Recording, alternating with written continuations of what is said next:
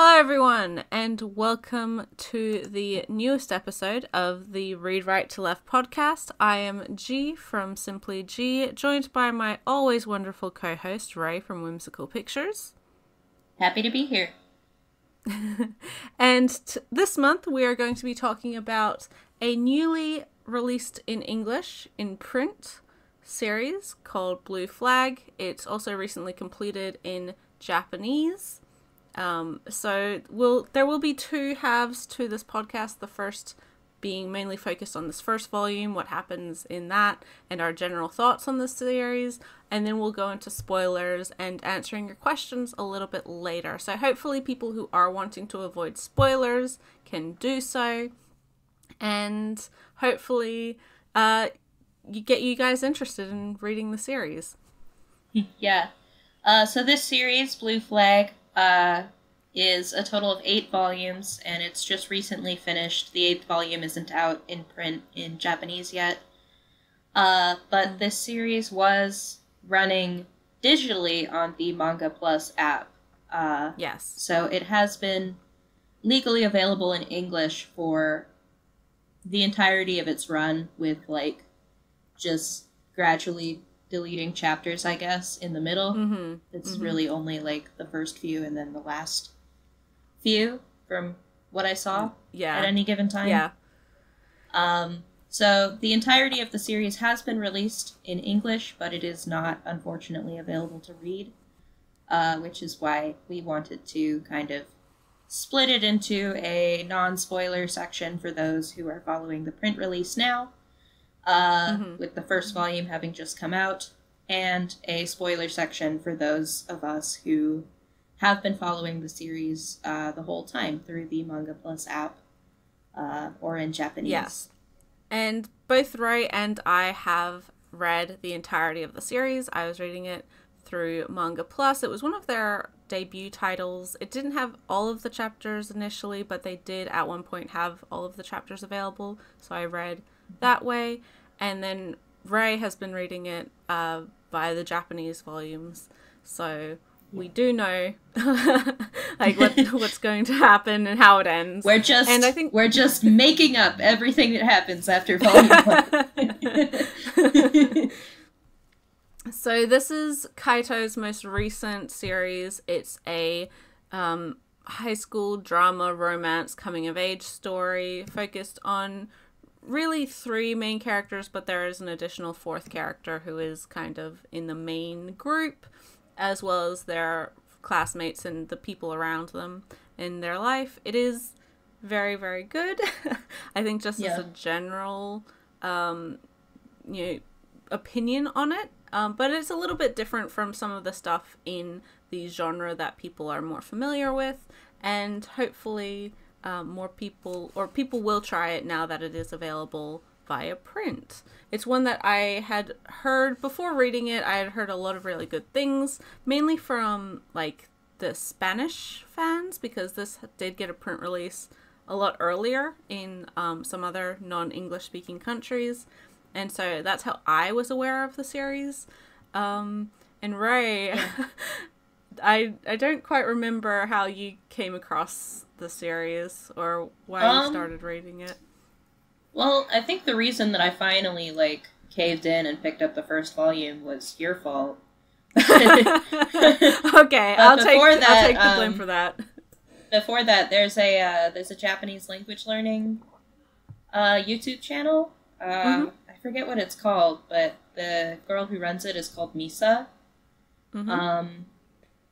And she had recommended it as for Japanese practice, and I remembered that recommendation when I was, talking to you about the series, and that was, I think, the first time that I had heard about it.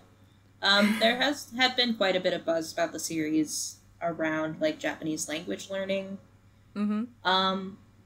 Twitter and YouTube, because I do agree that it's very good for, language practice if you're at, an N3-ish level.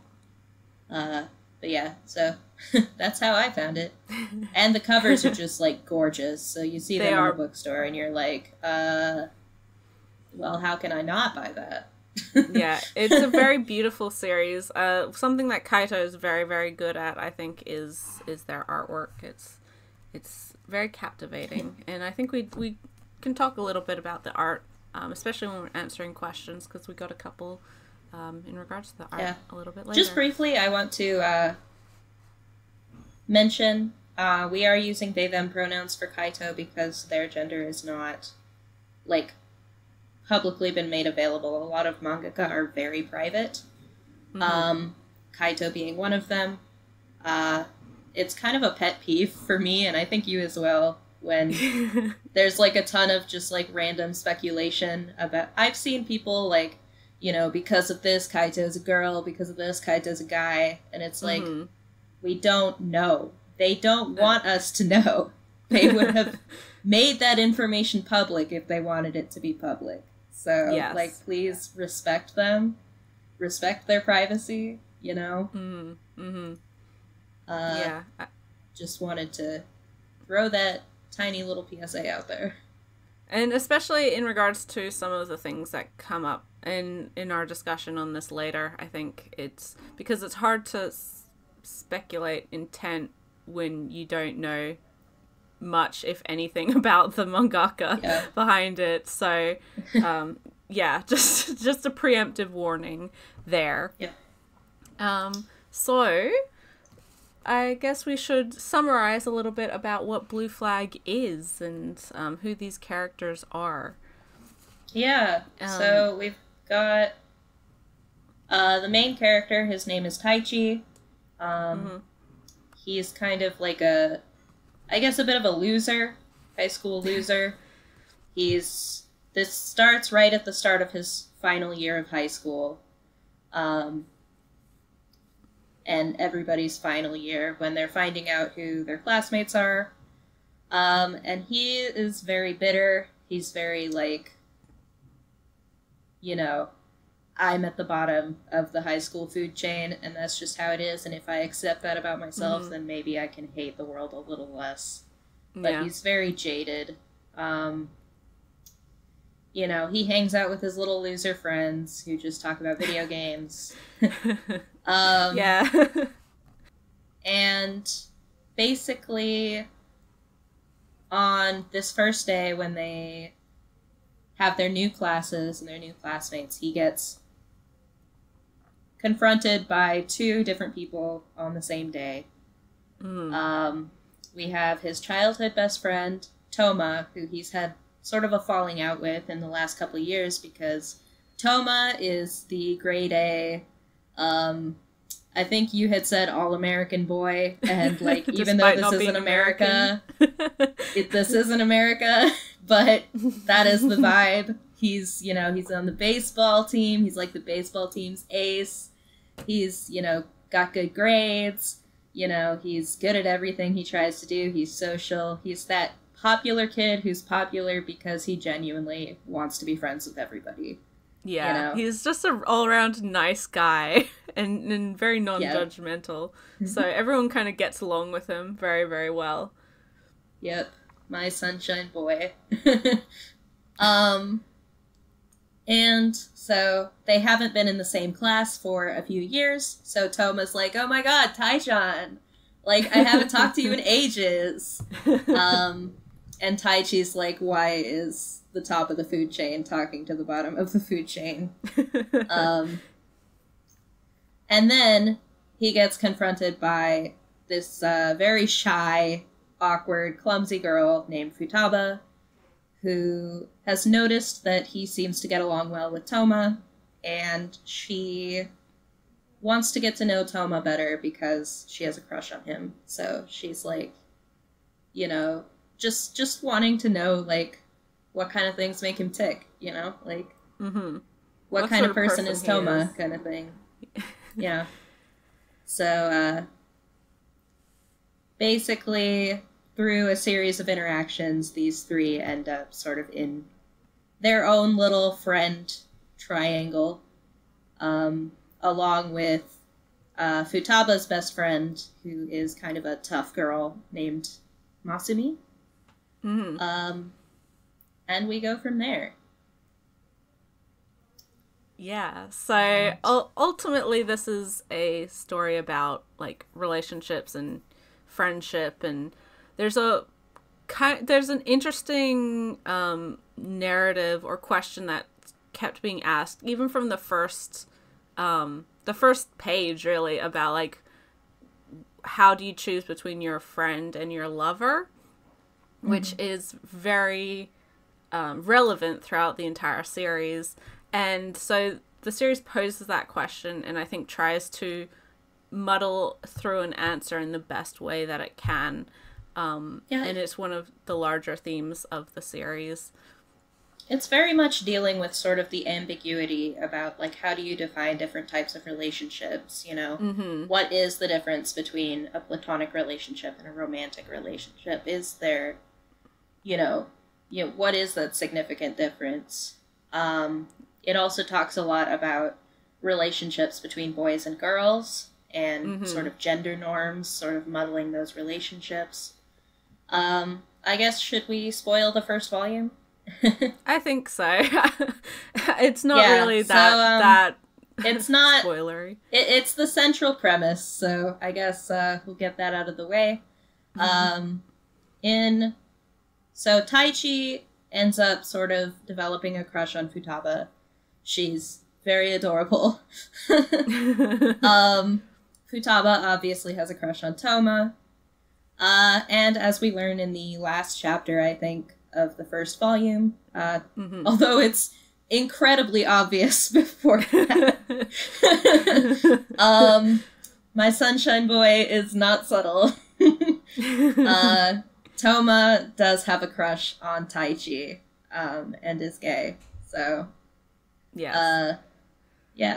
And also Masumi has a crush on Futaba, so she's the one who sort of... confronts him about that. Yeah, pings her gaydar on him.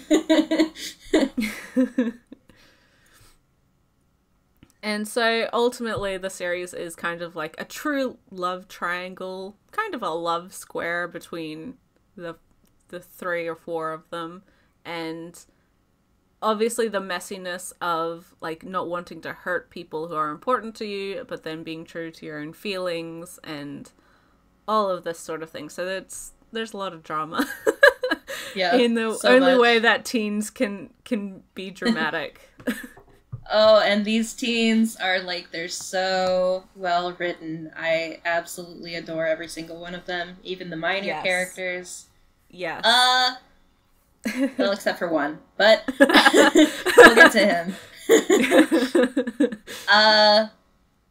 But yeah, Toma, Taichi, and Futaba, our main three, are definitely the highlight here. They are all fantastically realized characters.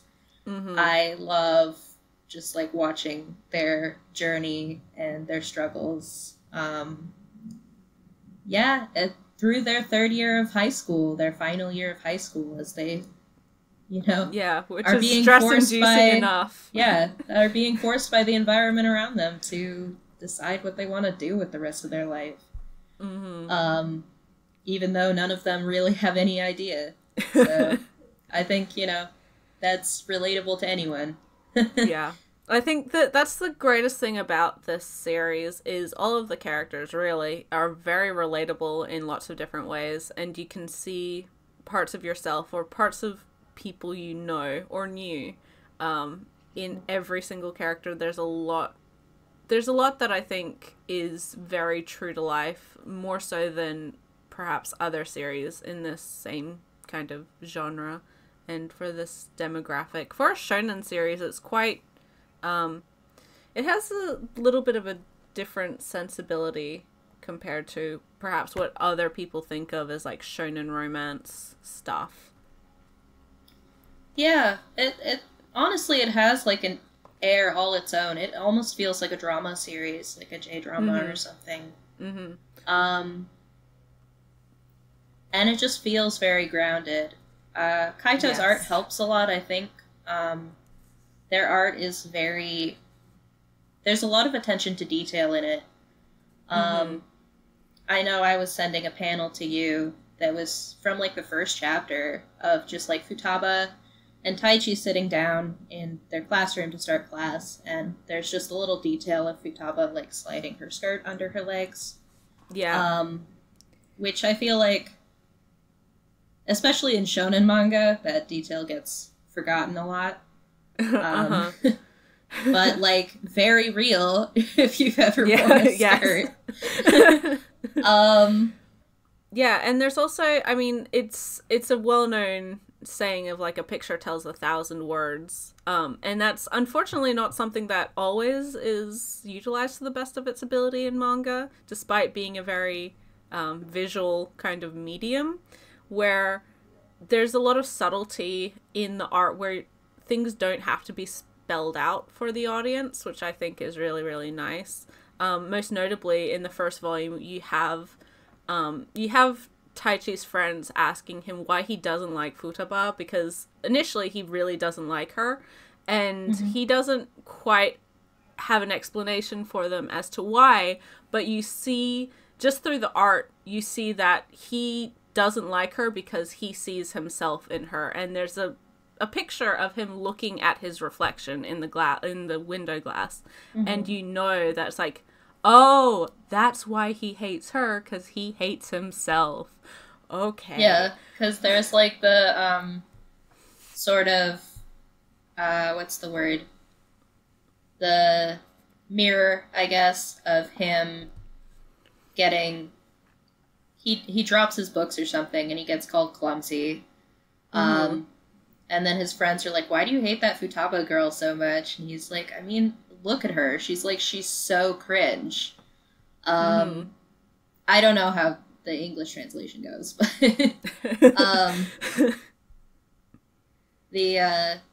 that's the idea. She's so clumsy. Like, I don't know. I just feel super cringe looking at her.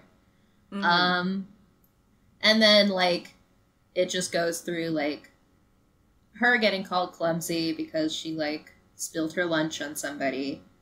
Which wasn't even her fault. Yeah. But, like, he's like, oh my god. Oh my god. Again. Ugh. She's always like this. God. Yeah. Why is she like this? And it's like, wow, Taichi. Hypocrite much. I mean, I feel that, you know, sometimes someone is just so similar to you that you just want to barf. Exactly. I really love the passage of time within Kaito's artwork. It's something that, like, we talk about with Fumi Yoshinaga as well, that she's really good at just sort of tweaking the facial expression or having the same panel repeat a couple times in order for comedic effect or dramatic effect or, like, just to show the passage of time to serve as a kind of beat. And Kaito definitely does that as well. Like, there's so much subtlety in, like, you know, you'll have a few panels just showing a character's shifting gaze to show that this is kind of an awkward lull in the conversation. Or, you know, that the character is thinking about something other than what is being talked about. Or that there's sort of different layers of emotion going on all at once. And I really enjoy those sequences of just the very subtle changes in movement and expression and gaze within conversations. Again, especially because manga should be a visual, you know, experience. And if you have characters, or, I mean, really you can't explain that with words unless you have a narrator over the top going, oh yes, they weren't thinking about this conversation, and that would just be really heavy-handed and gross and not well done. Another similarity I find with Yoshinaga's work is that Blue Flag, for as dramatic and, like, relatable and kind of grounded as it is also really funny, and I think there's like it flips very easily between, like, these very hard-hitting emotions of upset and stuff that will make you cry or like really upset, and then within the next page or even within the next couple panels it's genuinely really funny. Honestly, like, that was something that I also appreciated the realism in, because I feel like in real life we always just like go to making like a quick dad joke or something just to lighten the mood if it gets too heavy, right? Yeah. So like, wasn't there that part where I think in the first volume or the second where Futaba is like talking to Taichi and she like starts like bawling, the poor girl, and it's very dramatic. And she like ends it. She's like, and then Toma like said we should get these keychains that are all matching, and like it's the fish from the movie, and if you squeeze it, the guts come out. Yeah, and then there's just a beat, volume. and she squeezes it, and the guts come out, and then they both just start laughing, and that just felt very, I don't know, real, true to life. She's like, oh, and I saw these and it made me think of you. And he's like, the fish with the guts coming out made you think of me? Why did it make you think of me? And it's like really I love funny. that they're like, their group chat with the four of them is also called Fish Guts.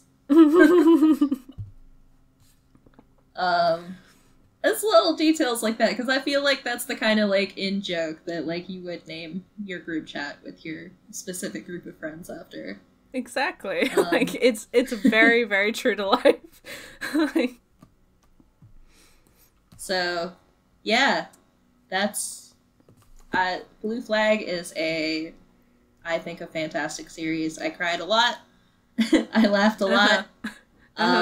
I stopped and took pictures of various panels because they were so pretty a lot. And I think we both recommend it very highly. Yeah, it's definitely something that if you're not, I think if you're not really a fan of this genre, it's one to check out, because it's a little bit unlike a lot of the stuff that is coming out, regardless of its shoujo or shonen romance stuff.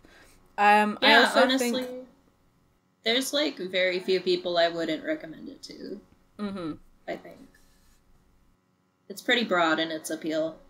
It's broad, and it also has like just a generally really likable cast, or at least main characters.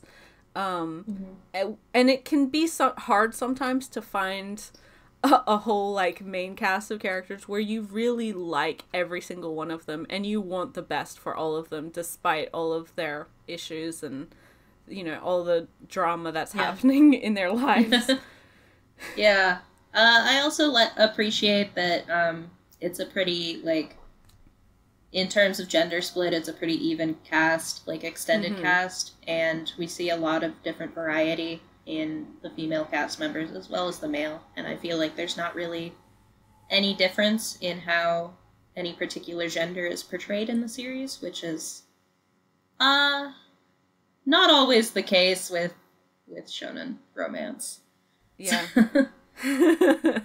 Yeah, and they all have very distinct personalities as well, which is really nice to see, I think. Yeah. Again, because they all have very distinctive ways of talking as well, which I appreciate. And they sound like teenagers.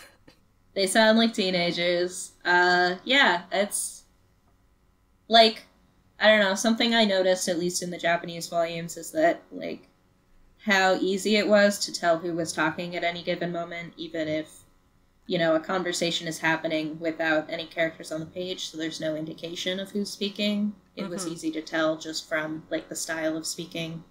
Yeah. Because everyone has a very different voice, which I think is fairly rare, I think, honestly, in fiction in general, but especially manga often doesn't achieve that level of, I guess, quality in the dialogue.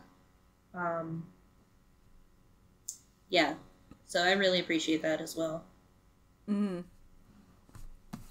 So shall we spoil? Yeah, I think head into later stuff. So if you are someone who doesn't want to be spoiled for the entirety of the series, thanks for hanging out with us. I hope this conversation so far has gotten you interested in trying the series. And for those who don't care about spoilers or have read the entirety of the series, like us, then keep listening. Stay tuned. Don't touch that dial.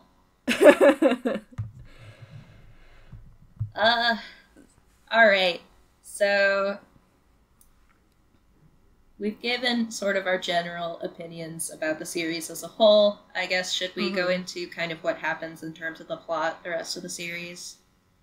I think so.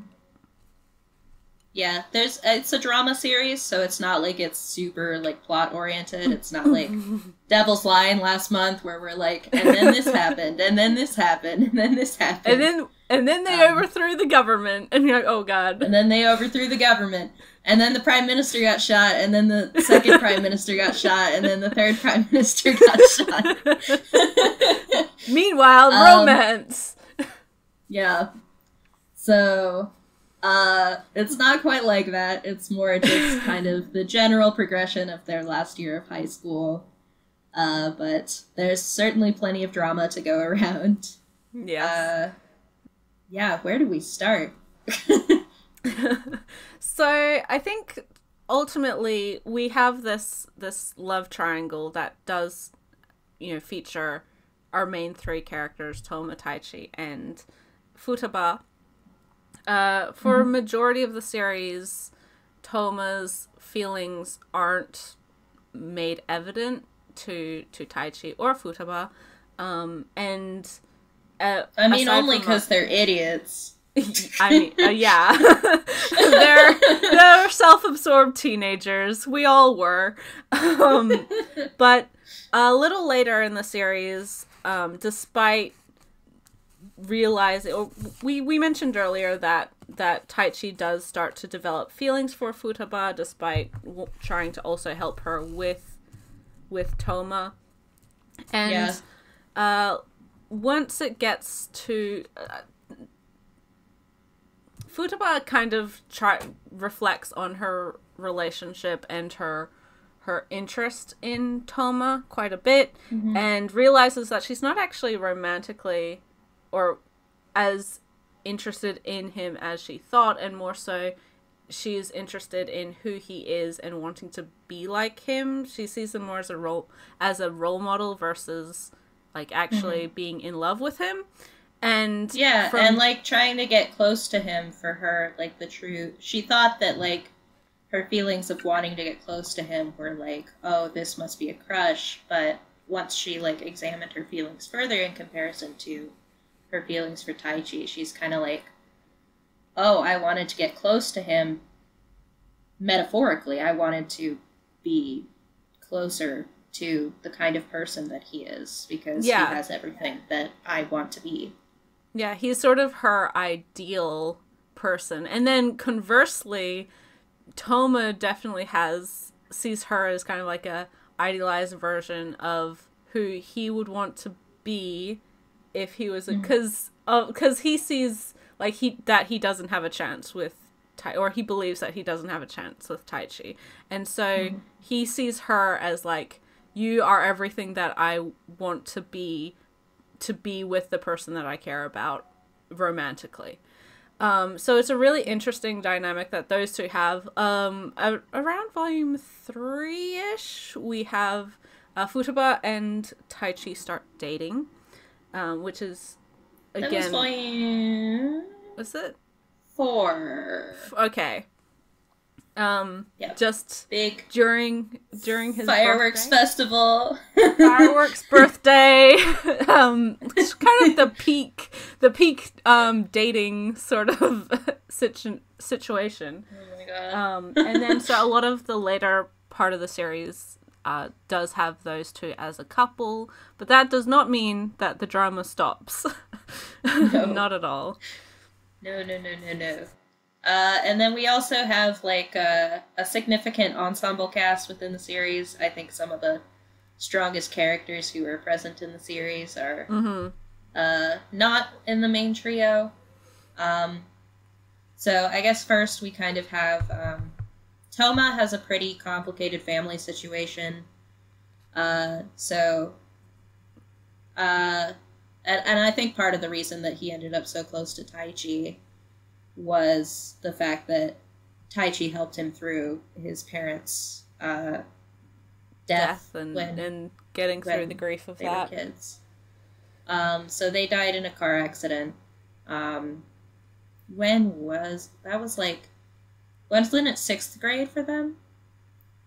I think it was Shotoku, 6th grade. It was sometime in elementary school. Like, it was not long after Taichi kind of met him. Yeah. And, so since then, Toma has been living only with his older brother and his wife. So his older brother's name is Seiya, and the wife's name is Aki-chan. I think it's Akiko, but Akio, I think. Yeah. Akiko, I think. But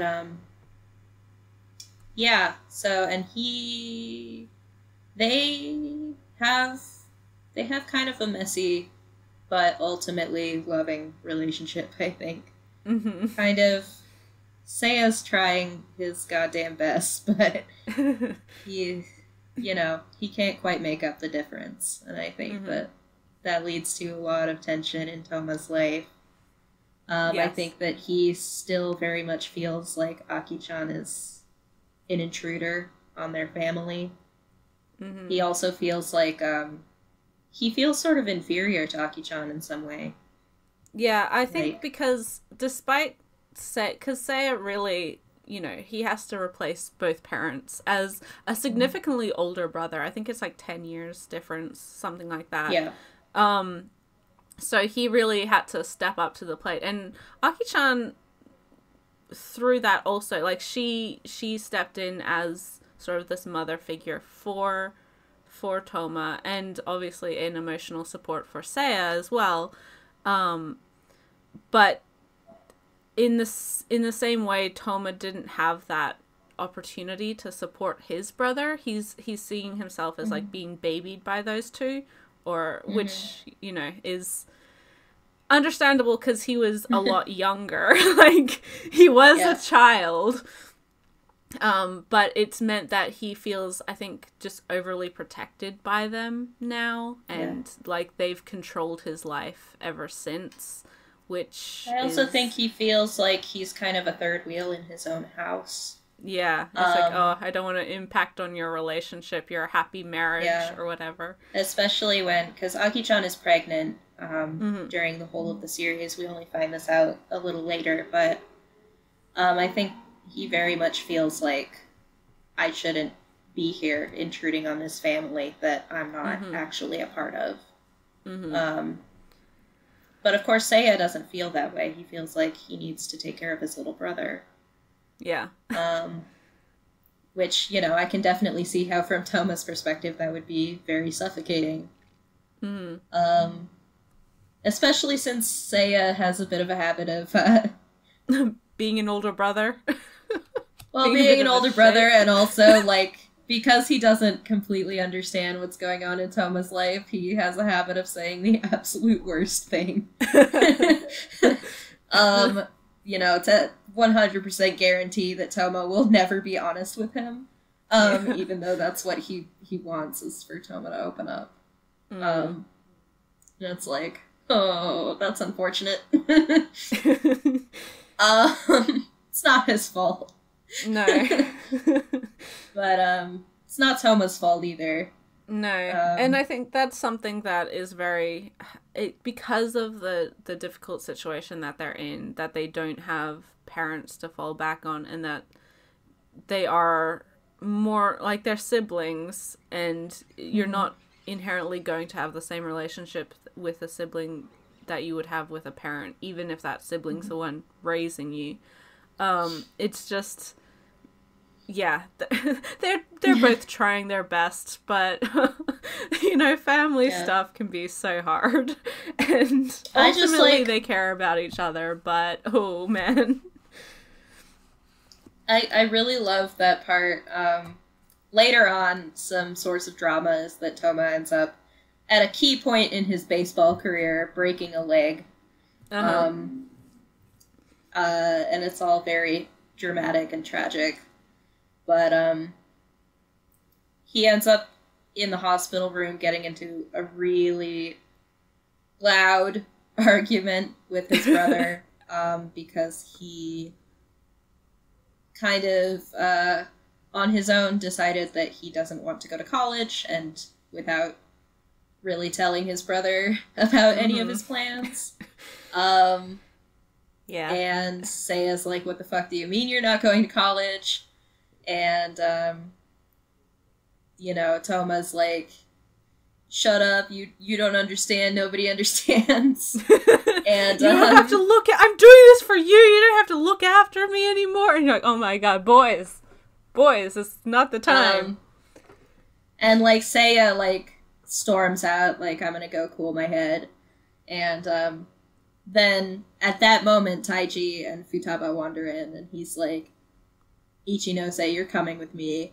And like Toma's like, wait, where are you going? And he just turns around and gives him like the shittiest stink face. And Toma's like, ugh. And I was like, that is so, yep. Anyone who has a sibling has had this shit. You like, it's again, like the relationships sibling wise as well are just so true to life. And speaking of the actual hospital point, Ray did mention that it was very dramatic, and like, because what happens is that Taichi runs into the road to save a cat, and then Toma sees that he's in the road, he's about to be hit by a car. I'm like, oh my god, you guys. And then he pushes him out of the way and gets hit by the car. And I think it parallels, because again, and this is sort of the high drama aspect, is that Toma's parents died in a car accident where they swerved to miss someone who ran out into the road. And so Taichi has like a lot of guilt over that. Like, he's so broken up because he's like, oh no, I brought up like so many bad memories, and I caused this, and he's really upset to think not only what he's done to Toma necessarily, but also how Seiya will react to and like this whole traumatic background of their parents dying. And Toma's just like, I'm just glad, I'm happy that you're safe and like nothing really bad happened. And Taichi's even as again more upset of what Seiya will say, and ready to be blamed for like hurting Toma, physically hurting as well as emotionally hurting him. And so it's like, no, don't worry about it. Like, he's an idiot. It's his own fault. Like, why would don't get upset over this. But he was also like, to be honest, I just want to punch both of you.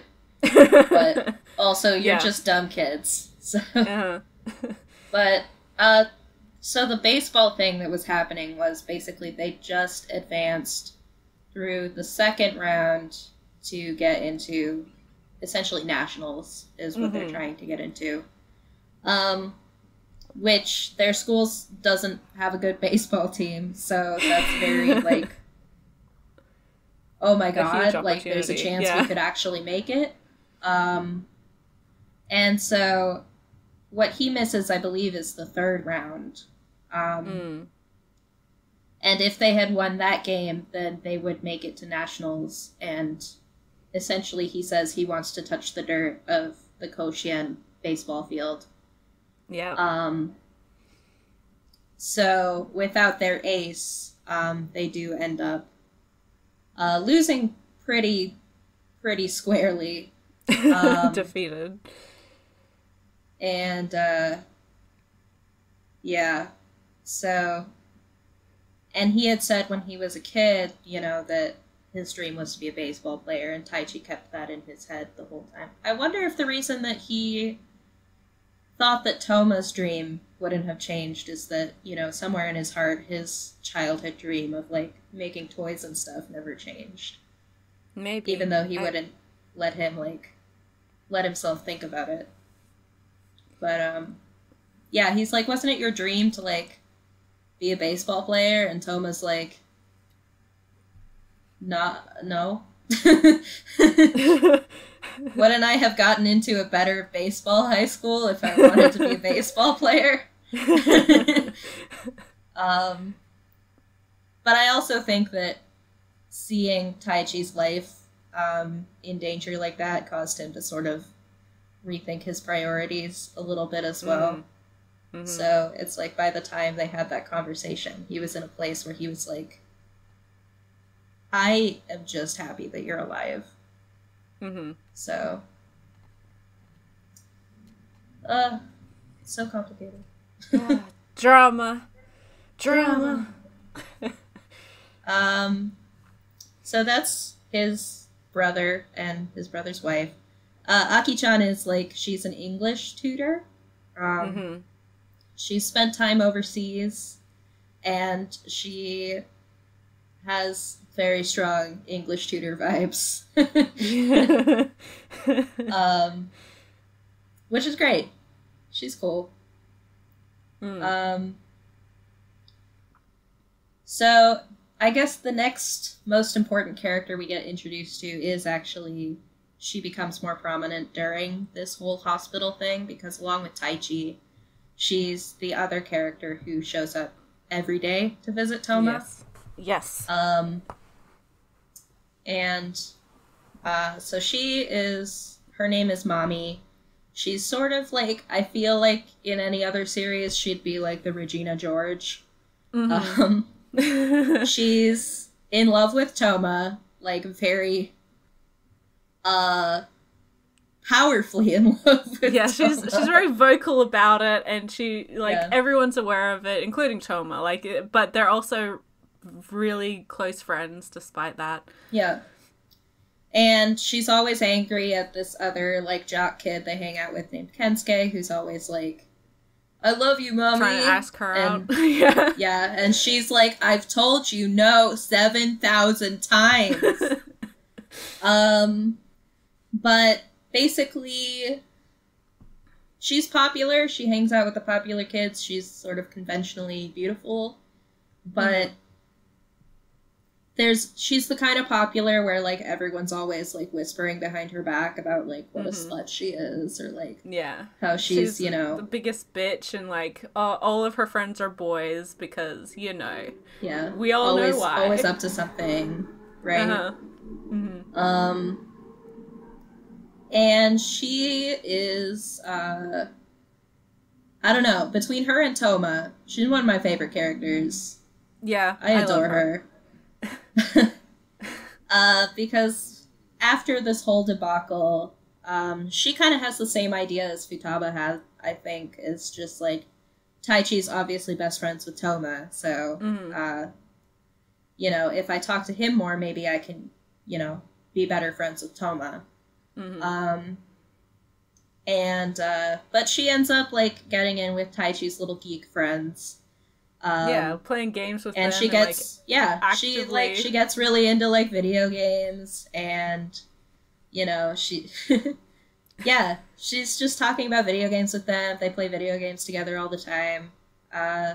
And she just genuinely wants to be in their friend group.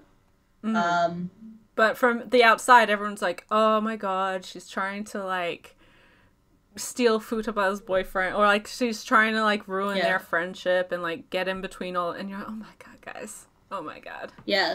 So, some of them were even like, she's trying to get with Yorkie, and I'm like... like, okay. He wishes. That might be cute, actually. They might fit, personality-wise.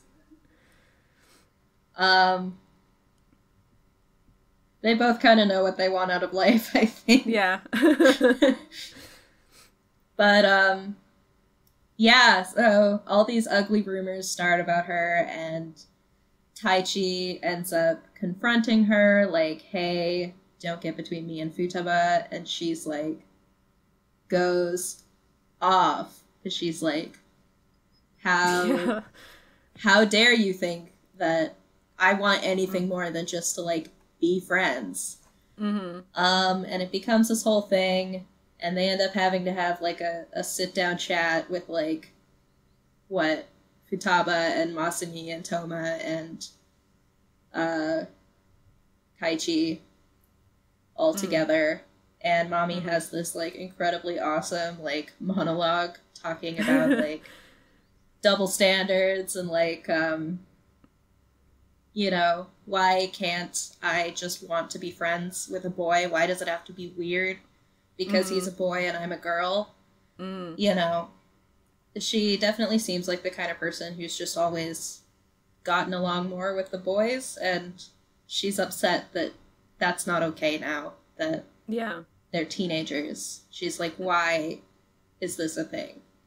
Yeah, it's, and I really love it because obviously, even as a reader, like, you go in with preconceptions of this character type. You think that she's going to be, like, the bitchy rival girl who is, like, the one who starts the rumors and who does this, that, and whatever else. And it's only when this kind of monologue and her, like, exploding at everyone about, like, the hypocrisy of it all, where even us as readers is like, oh shit, like, yeah, I was doing that too.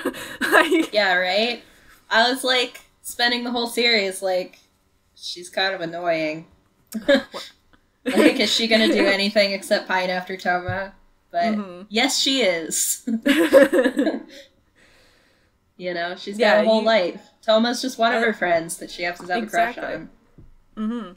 We see later on, because she has a very close, like, long-standing friendship with Shingo, and he's kind of the only guy who understands, like, her, and that she is just, like, wanting to be friends with guys, and then because of that, you know, girls have always shunned her, so she's always been closer with guys, and yada yada yada. So those two are, like, kind of established, like, ride or die type of friends. Like, you understand me and I understand you, and that's why we've stuck together for so long. Yeah, their thing's cute. Yeah, so I guess, like, the main two, like, others in that friend group, there's also these two girls who, like, I never remember their names. The one who's always like, oh my god, that's hilarious, and the other one. Ooh, burn! Isn't Shingo dating one of them? Yes. One of them is dating Shingo, and then the other one's just, like, their friend. Like, another girl. Yeah. You get it? But, yeah, so there's those two girls, and then there's Kensuke and Shingo. And, yeah, Shingo is, like, long-standing friends with Mami. He kind of, like, gets where she's coming from, I guess. You know, I wish he'd be a bit more opinionated like she is. We'll get to him. But yeah. So, and I kind of like that their relationship is kind of like, I think, did he have a crush on her at some point? I don't remember. I think maybe, but they realize, like, no, we're just better friends. And I feel like her whole, like, monologue is almost like a turning point in the series where I was like, this is so good. Yeah, definitely. And then I think that's about the entire cast, isn't it?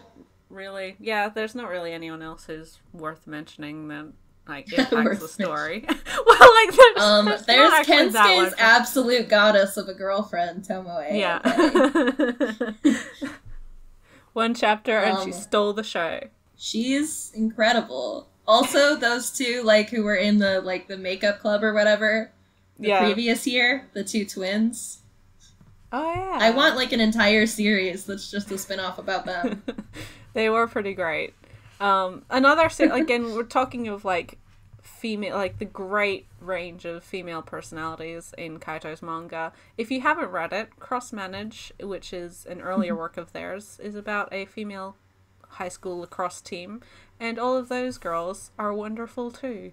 It's very different from Blue Flag, but if you like Kaito's character writing and you like girls, check it out. Yeah, that one's been on my list for a while since I started Blue Flag. Cause I was like, I need to read more by Kaito. Yeah, and that one is for people who are wanting to read it. The entirety of it, it's only 5 volumes long, is on Shonen Jump, their app. So, yeah, it's not a huge investment of time. It's pretty solid, and there needs to be more sports series about girls' teams. So, yeah. In essence, I really don't have any major problems with the series up through, like, volume 6 or so. Mm-hmm. But we can get into the controversial territory, I guess. Yeah. First of all, I guess, should we spoil how it ends? Sure. I think, yeah, well, so, the ending was so divisive, and I think a lot of people were very vocal about it, so it's, like, if you are not worried about spoilers, you've probably already seen some sort of the reaction to the ending of the series.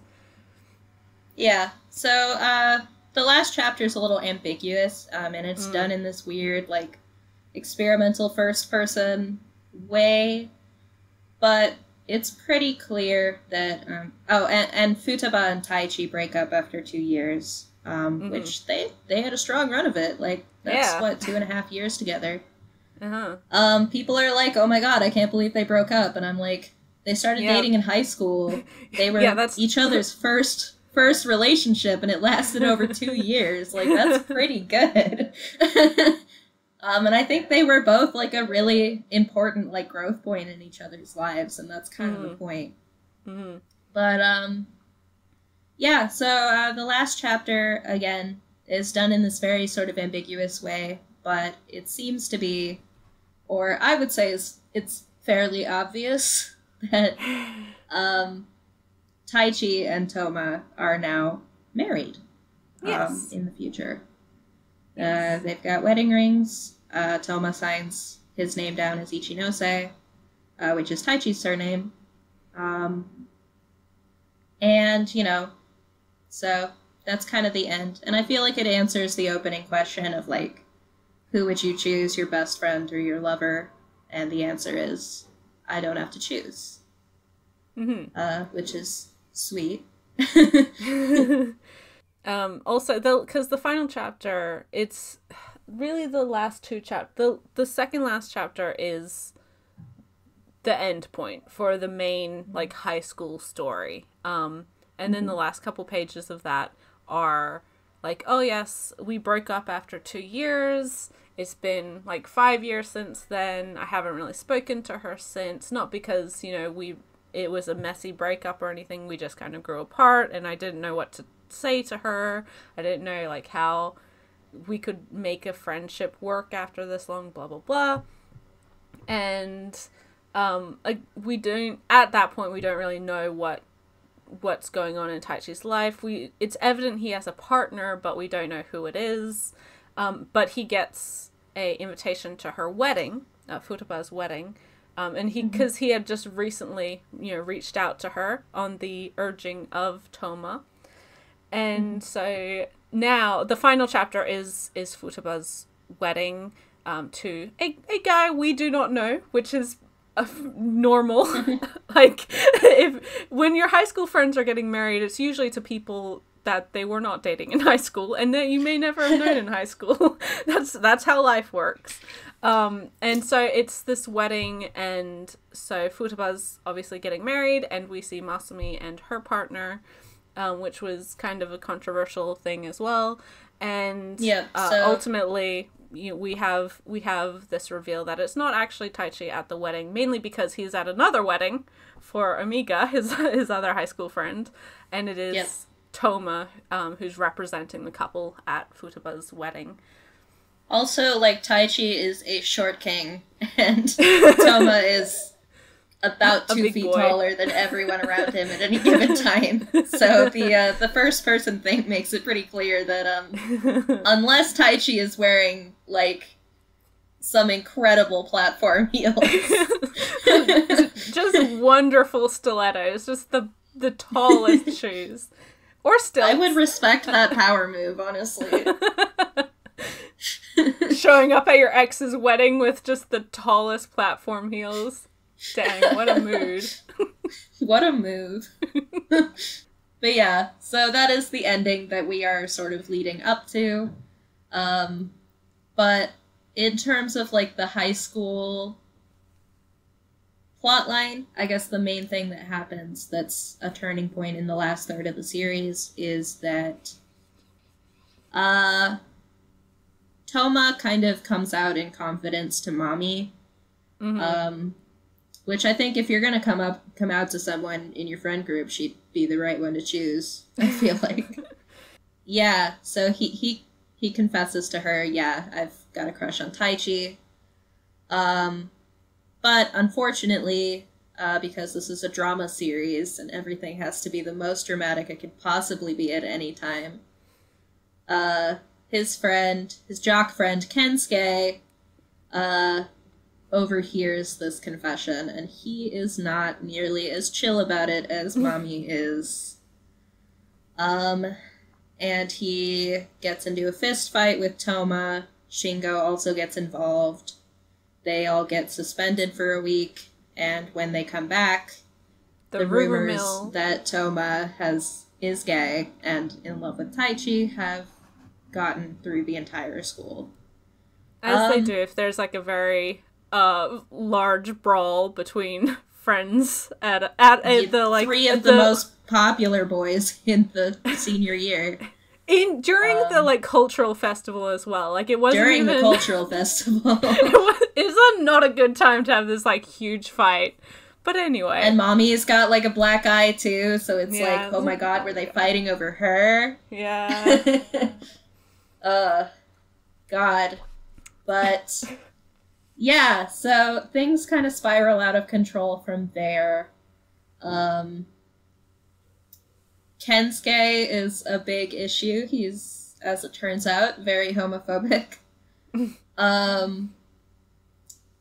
And we also just see Taichi and Futaba dealing with kind of the new information. I think Taichi's struggling less with the fact that Toma's gay and more that his childhood friend has been in love with him all these years. Yeah, I think it's more so... It's less about, like, oh, I dislike that he's gay, but it's more so, like, he didn't even think about it. He didn't even realize. And also, like, so what does that mean for our relationship at this point? Like, can we still stay friends knowing that he has... And also, like, I me? think, you know, like when Futaba's like, you know, no, he's considering you seriously, like, Taichi is not necessarily disinterested in Toma. Obviously, we see from the ending. But, like, he'd never considered it as an option, and now that it's on the table, he does have to think about it seriously. Yes. And that's as a good friend would, I think, like, regardless of your sexuality, when you are presented with that sort of information of someone you care about, legitimately care about, and have for years, you want to take them and their feelings seriously. It's not just like, you know, oh, yeah, let's forget this ever happened. Let's never mention it again. And then we also see Futaba dealing with the jealousy of, like, this person that she's thought of. She's essentially forced into Toma's role, where Toma sees Futaba as this, like, ideal partner to Taichi. And now Futaba has to wrestle with the same thing going the other direction, that, you know, Toma is her ideal, and he's in love with her boyfriend. And wouldn't they just make a better match, you know? And she cares about both of them. Like, it's also, like, if he would be happier with him, what am I gonna do? Because obviously I care about Taichi, but I also care about Toma. He's a really good friend to me. So, like, Yeah. am I getting in the way of this sort of Yeah. thing?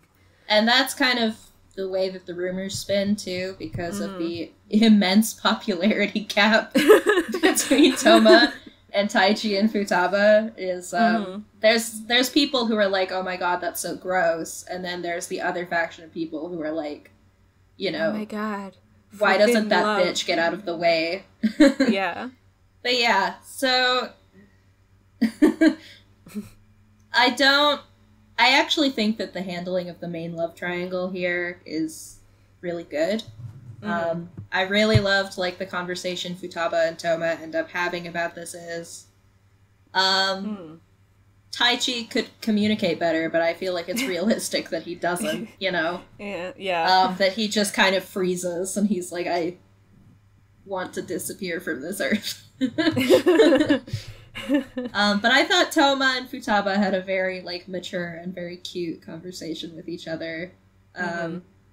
And the resolution to the issue was very well done as well, I think, and in line with the series' major themes. Yeah.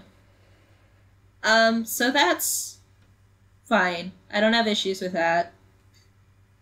Other folks, there's been some controversy around how sort of the surrounding characters end up treating this situation. So for me, and like me and G have actually like talked extensively about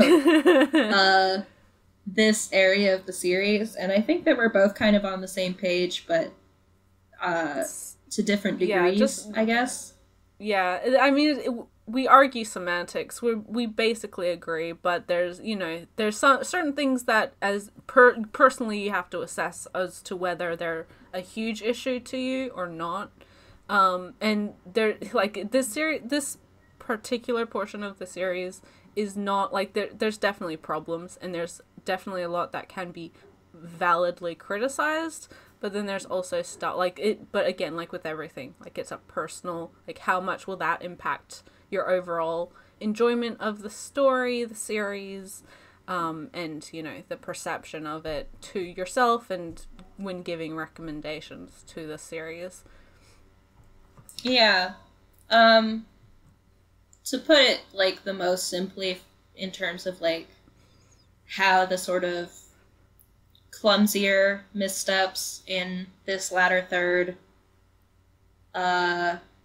affect kind of how I view the series and how I would recommend it would be like I would recommend it as a really good drama series, but I would not recommend it for LGBT representation necessarily. And I don't think that it's like hateful or anything, but I think that the flaws in its representation are significant enough that I wouldn't like if someone was asking me for a series with good LGBT representation, this isn't the one that I would go to because we are far from starved for content in that area right now. And, yes, when it comes down to it, we should expect more.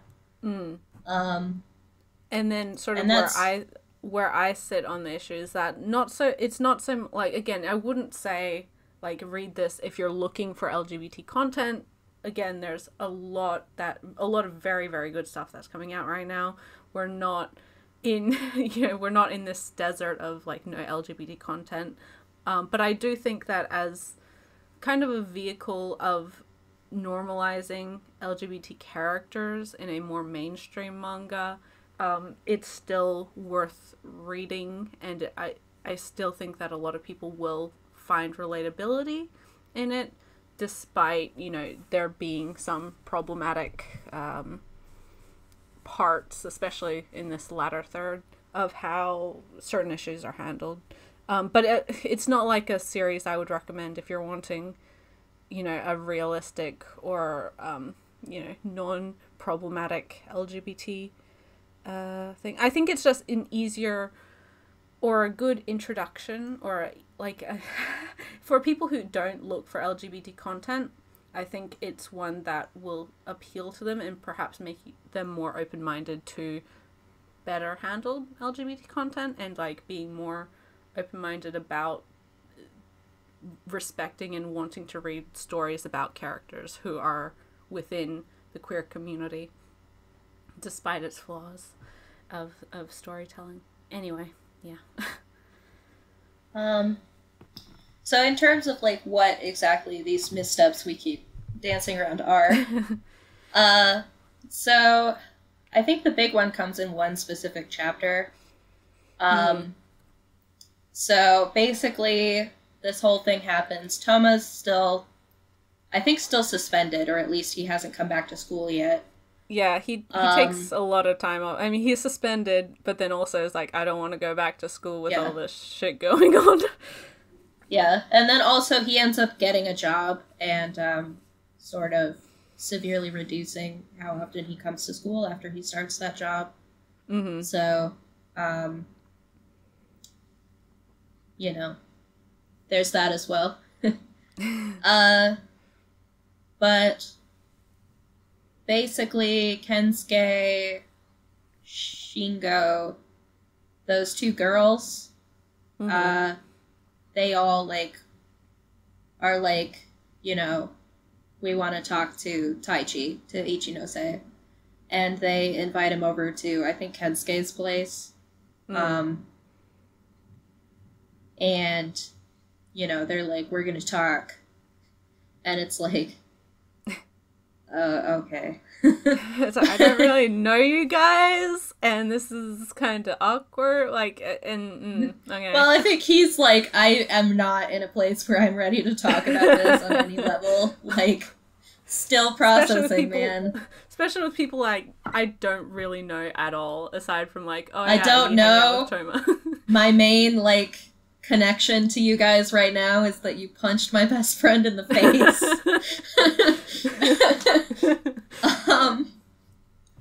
But so he basically doesn't talk through the whole thing, which makes sense. But you know, it makes sense in terms of like the realism of how dumb teenagers would like handle their feelings. Mm-hmm. But it is an issue that they are having a secret meeting to talk about Toma, and Toma is nowhere to be found. Mm-hmm. And he never really gets a chance to kind of counter the things that are said during this, which bothers me a lot. As well as that we don't really have, because the main like counterpoint to Kensuke's homophobia is these two girls who don't really come across as very opinionated on the subject. They're kind of just like, you know, that they're trying to cease conflict. They're like, you know, but we love Toma, you know, can't he love whoever he loves? He, you know, he's not doing anything wrong. But it's really annoying to not have someone who's just there in the corner of like LGBT people in general. Just like Yeah. There are actually arguments that exist for like LGBT inclusion and like not hating LGBT people that are not just like, let's not inconvenience other people, you know? Yeah. It's and we never really get to hear those arguments, and to me that's a big gap. And I just don't think it's responsible not to include that, especially if you're gonna end with like a gay ending. It's like obviously you're like, gay people are fine, but like you never give them a chance to speak for themselves, you know? Because Masumi is so mired in self-hatred at this point in her life, and she does eventually end up with a man, and I would say first of all, her husband is pretty heavily trans-coded, which is interesting. Yeah, there's two, I guess, conversations about whether or not her husband is trans, or whether or not he's cisgendered, and I think we'll talk a little bit about that when we talk about the ending. There's a question in particular I think we'll be answering. But yeah, so yeah. But also, like, there's a couple lines in that last chapter that, like, seem to reference Masumi's bisexuality. You know, at least as, like, a bisexual person reading it, I was like, oh, they're implying she's bisexual, but it's not really clear. Yeah, it's just... So basically, Kensuke is like, I think gay people are gross. Guys and girls are fundamentally different and can never get along as friends. You know, I fall in love with girls because they're special. In their special girl way. Spouting all this nonsense, and then drops the bombshell that he thinks gay people are gross because he was molested by a man. And his friends immediately are like, ooh, change the subject. Like, they don't really talk through that at all. It's just kind of there, floating in the ether. It's like, yeah. Kaito, why did you include this? What is the reason? That's a hell of a thing to include if you don't have something to say about it. Yeah. It's and I think, again, this is sort of like the role and I think the need as an author. Obviously, generally, you'd hope that everything in your story has a purpose, and narratively speaking, versus just like wanting to be realistic about a situation, although this isn't inherently realistic. But I think there's also like that kind of issue. One, it just is kind of like these guys aren't actually that great of friends. Like they don't seem to care that much about obviously someone opening up about their trauma, which could be an interesting thing to say about this friend group and where we see them later down the line. Of who's still speaking to whom. But then obviously, like, what does this inclusion, like with, we talked about Devil's Line last month about, like, what does the inclusion of a pedophilic character mean, and then in sort of retrospect to the general kind of representation of devils as, you know, minorities with who aren't as problematic, yeah. So, again, like, was this... again, Ray mentioned, we talked about this a lot, like, off recording. And there's ultimately this thing of, like, both of us like to assume good faith. I don't think the intention for any of this in this conversation is that Kaito thinks that gay people are bad or that, you know, whatever else. But yeah, and I also don't want to, like, I don't want to assume anything about, like, any marginalized groups that Kaito may or may not be a part of. Exactly. You know, it's kind of like there's things that, like, in my head I'm like, this seems like it's coming from someone who maybe is not a part of the LGBT community, but we don't know. So I want to, like, I guess, sort of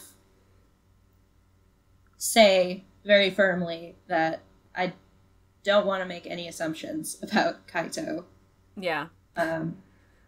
Yeah. But I was just going to say, because we don't, like, neither of us like to assume, and generally when it comes to that, you assume in good faith, like, that what is presented is done without the intent to be harmful or without the intent for, like, this really negative portrayal of a marginalized group or really problematic, you know, argument being given more credence than, you know, what they perhaps think. And it's whether or not it's just not being able to put their actual thoughts on the page in a way that comes across the way they intended. Like it's yeah, creation, whether it's writing, art, whatever else, is a very difficult process. And when you are handling themes like, you know, LGBT individuals, it's even, I would say, even Own Voices creators can have an issue of like just showing their experience. And so it's like not everything is going to work for everyone, even if a creator is from that group. And that's why it's important in like series like Perfect World, which talks about disability, to have multiple voices, to have multiple perspectives, rather than just like one, and this is correct, and this is you know, we're not going to challenge this at all, despite, you know, other people having different experiences in their life, and whether or not that's truly good representation or not. Yeah, and I think like a lot of the best like LGBT manga that we have, Our Dreams at Dusk being, I think, the most peak stellar example. Yeah. There is this element of community and like many different experiences that is so important. And, you know, talking about disability, you know, this is something we've criticized, for example, like A Silent Voice for. Yes. Where, like, you know, if you compare, like, A Silent Voice and, what's it called? I Hear the Sunspot. I Hear the Sunspot, yeah. The thing that I Hear the Sunspot, to me, has over A Silent Voice immediately is the presence of the larger deaf community. Mm-hmm. You really can't, like, wrap up, you know, an experience with just one person, I guess. And Toma and Masumi are both they're in very negative places in terms of their own sexuality, I think. Yeah. Especially Masumi, but Toma as well. He thinks of his queerness, his gayness, as a problem. Like a stain upon himself. He feels like he's betraying his friend. And, you know, Masumi's over here feeling like she can never be happy. So, that is the extent of, like, the perspectives we get, really. Yeah, and I think part of that is due to this being a drama. Like, you need that inner conflict. Well, you don't need it, but it's an easier way to have the inner conflict if you aren't that self-assured in your sexuality or identity, or if you don't see it as a problem, which again is problematic, but it's not inherently like incorrect either. I do think that there are lots of people who, I think that there are things within like Masumi and Toma's experiences that are definitely incredibly relatable. Even just to me, you know, as a bisexual person, but I've seen other people like very much relate to like these conversations that Masumi and Toma have about their sexuality. Yeah. And Toma in particular, I really love the way that his insecurity about his sexuality and like being in love with his best friend and, you know, the feeling of having to keep a secret from everyone is sort of very much like intertwined with his insecurities about his future. You know, he, I think, is the most aimless out of the main three for a long time because he just has one directive and it's like, get out of this house. Yeah. He feels suffocated within his house, which you can kind of see, you know, the feeling of keeping this big part of his life a secret from his brother ends up intertwining with, you know, all of these other resentments that he has towards his brother and towards Aki-chan. And he's just like, I want to live freely. I want to be on my own. I want to get the hell out of Dodge. Yeah. You know? And he doesn't, like, that's why he doesn't want to go to college. It's not any particular resentment towards the idea of college. He's just like, I I need need to this get personal out on my freedom. own. Yeah. I need my independence away from other people who have expectations of me, and Yeah. try to find happiness for myself, basically. Yeah. And it's very easy to see how that's intertwined with his personal struggles with, like, you know, his sexuality and stuff as well, which I thought that, again, like, the way he's written is very... I love him a lot.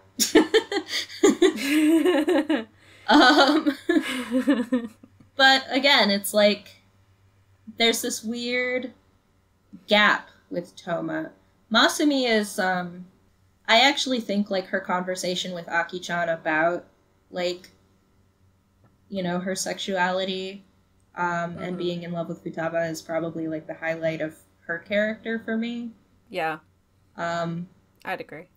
That conversation's very sweet in how it shows how, like, even though Aki-chan's a little clueless and she's not saying the best things, it ends up getting through to Masumi because of how sincere she is in genuinely wanting to help.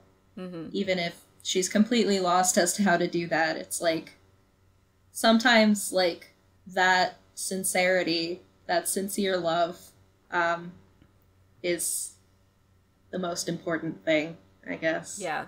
Yeah, I think there's an argument to be made, especially for people like Aki-chan, who's outside of the community, doesn't have any kind of personal experience or perspective to give in regards to, like, that specific issue, but genuinely, like, wants to help this person and genuinely, you know, is trying their best to do so, is an important thing to show in this sort of series, because hopefully queer kids will get support from all sorts of people, including those outside of the community. And it's always, even stuff that can be, like, unintentionally hurtful or just unintentionally uneducated, doesn't mean that they're not trying and they're not putting the effort in, which is, again, really good to see in this particular story, handled so well and handled really genuinely. Yeah. But other than, like, that part, I actually, like, I'm not a big fan of Masumi's character as a whole. I find her a little one-note compared to the other characters. It kind of feels like the crush she has on Futaba is kind of it. Yeah. We don't really see her going through anything else. She doesn't really change her opinions on it either. Like, she starts out hating herself and she ends up hating herself. Which is, I think, part of what makes the ending where she ends up with a man, like, more shocking, particularly to queer readers, because it's kind of like, so she hated herself this whole time, you know? Yeah. Is this, like, the ultimate form of, like, she hated herself so much that she just decided to settle? Like... Yeah, I think with Masumi in particular, there's an issue in that she's not actually that directly linked to, especially Taichi, like, his personal story, and thus she doesn't get as much of a focus throughout the series as, you know, Futaba and Toma and some of the other characters.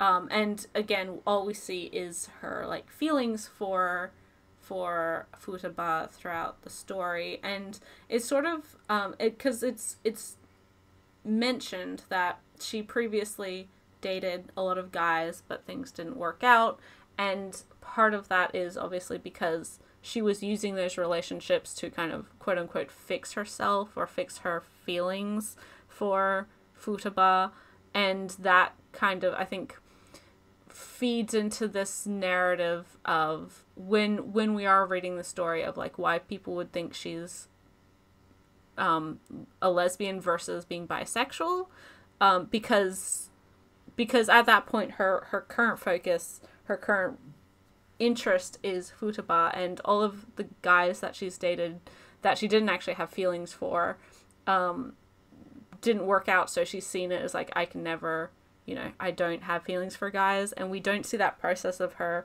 being more willing or more able to accept, like, oh, it's not that I don't like guys, it's that I don't like these guys because I was hung up on this girl that I liked. So we don't see that process, which is, again, why I think the bisexuality was like, what? Since when? Who? Huh? Yeah. So, well, I mean, if they'd just been like, you know, to think Masumi is bisexual, mm-hmm. you know, it would have been like, oh, all right. But I think that there's a certain degree of executive meddling going on. Yeah. With that entire epilogue as well. Mm-hmm. And I just feel like Masumi's character is incomplete in a lot of ways. Which is a little disappointing, I guess. Yeah. But in terms of Toma, I think he's a much better character than Masumi. Yeah. But at the same time, it's still like, there's just a couple areas where it feels like we should be getting more of his perspective. And part of it is a certain aspect of his character where he is extremely conflict avoidant. Yes. He is definitely the kind of character to just laugh things off and clam up. Like, you know, if in order to avoid an argument, he'll just stop talking. Yeah, he's definitely a peacemaker in that. He doesn't want people to be fighting, especially not about him, so he's just gonna avoid that topic entirely. Yep. And I think he also, like, part of his insecurity is that on some level, he thinks that he is the problem in any conversation that's about him. Which just leads him to run away even more. He's like, I don't want to talk about this because it'll come out that I'm actually at fault for everything in my life. Yeah. And I think it's cool to see, like, a bunch of characters with essentially the same insecurities who deal with those insecurities in such wildly different ways is very true to life, I think. Yeah. But it does also lead to Toma sometimes getting the short end of the stick in terms of, like, the progression of his arc and clarifying some things about his character. If we had more chapters that were from his perspective, like we do with Futaba, we get quite a few chapters from her perspective, then I think that maybe that could have been avoided. But as it stands, you know, it's like I described to you the other day. I was like, he feels like this beautiful, like, scenic jigsaw puzzle with just 2 or 3 pieces that just weren't in the box. And it's a really weird gap. Like, it feels like there's something there if I could just reach out and touch it, but it's like a mirage. You know what I'm saying? Yeah, absolutely. And I definitely agree that a part of that is because of, like, editorial not wanting this character to necessarily have as much of a focus in this shonen romance. Yeah. I noticed how long it took for them to actually use the word gay. Yeah. On reread, because, like, the first, you know, the person that you like is, and then, you know, cut, change scene, you know. It's like, you're just like me, instead of saying, like, you're gay as hell. You know, it's only after he gets sort of outed to the whole school that they finally start saying, he's gay, he likes Tai Chi. So I'm like, that kind of smells like some arguments going on behind the scenes. Yeah, and at that point, it's definitely like, well, the series is popular enough that we're not going to get cancelled if we say, you know, the gay word. So you can say it now. Like it's close enough to the end that fuck it. Yeah. For as wonderful as this series is, it is still technically a Jump title. It is still, there are still things that this is doing that a lot, like, the general magazine would not want for its audience, and which is sad, but the fact that it did get so popular is definitely a good sign that, things are changing, and we may see more stuff like this, perhaps even better handled.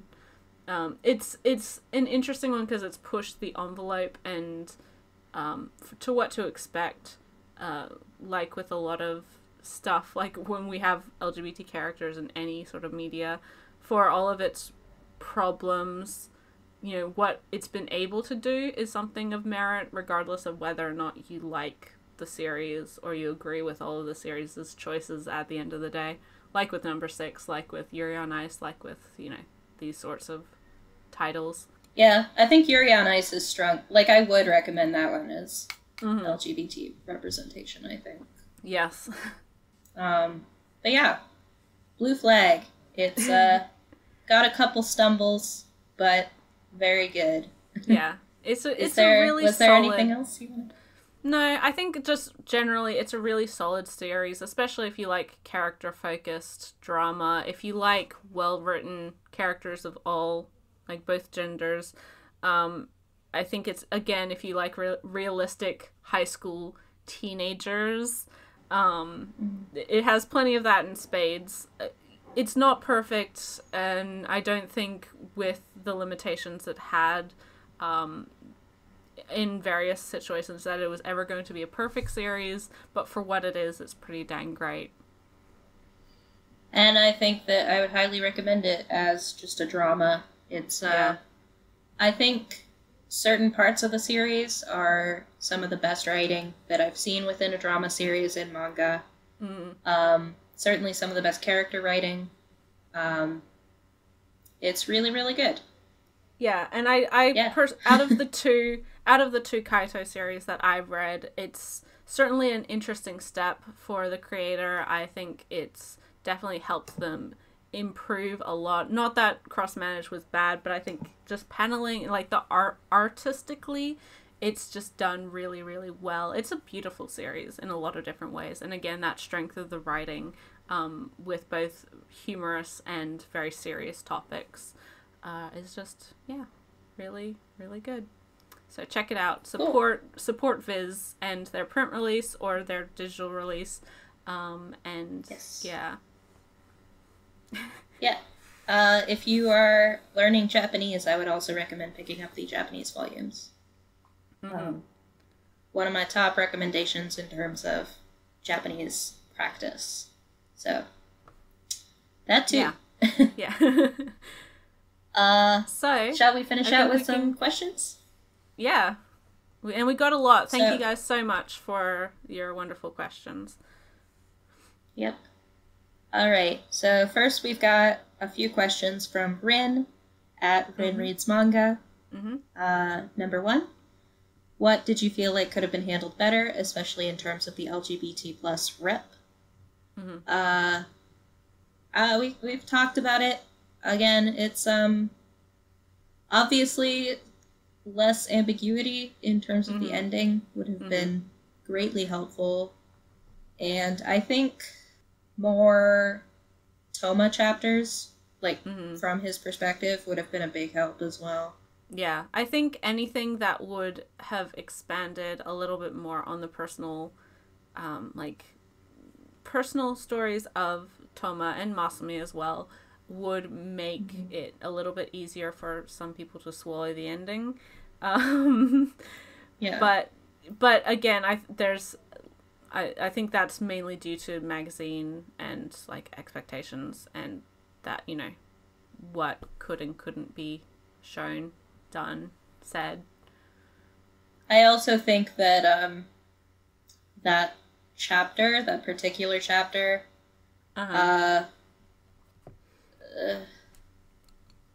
really would have benefited from some follow-up. Um, I know I was saying, like, it would have been nice if Mommy had been in the room, because it feels like she would be the most the loudest dissenting voice against Kensuke in that situation, and it's kind of weird that she wasn't there. But just like anything, you know, maybe when Toma and Futaba were talking, they talk a little bit about, like, his identity and that it's okay or whatever, or he talks about his feelings about it a little more concretely. Anything at all to, like, make sure that your points of view that you're offering aren't just antipathy and apathy exclusively. That was a weird choice, and that is what I would change. Number 2 is thoughts on the ending and the reception it received.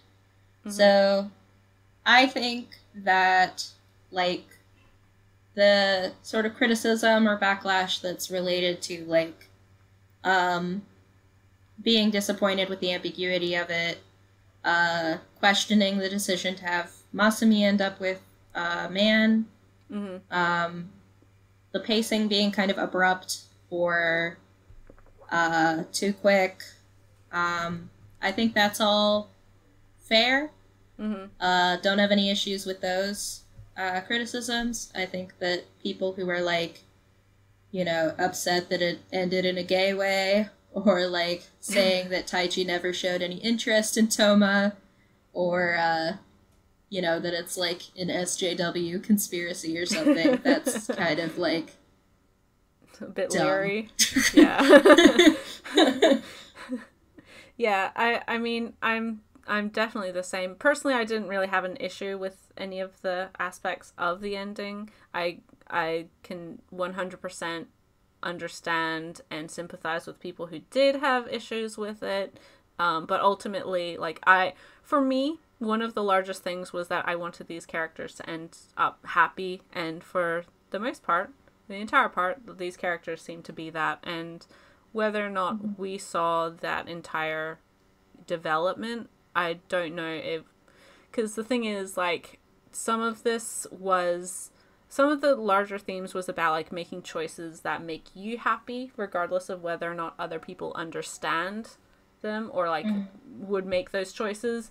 And that's what we see in this epilogue of these characters have made choices that might not seem logical or might not be choices that we would make, but they seem to be happy, and that's, you know, really what you need for your own life. Like, you shouldn't be trying to please anyone else aside from yourself, and hopefully your partner or whoever else is in your life that you I care also about. think that I also think it's kind of a continuation of sort of one of my favorite monologues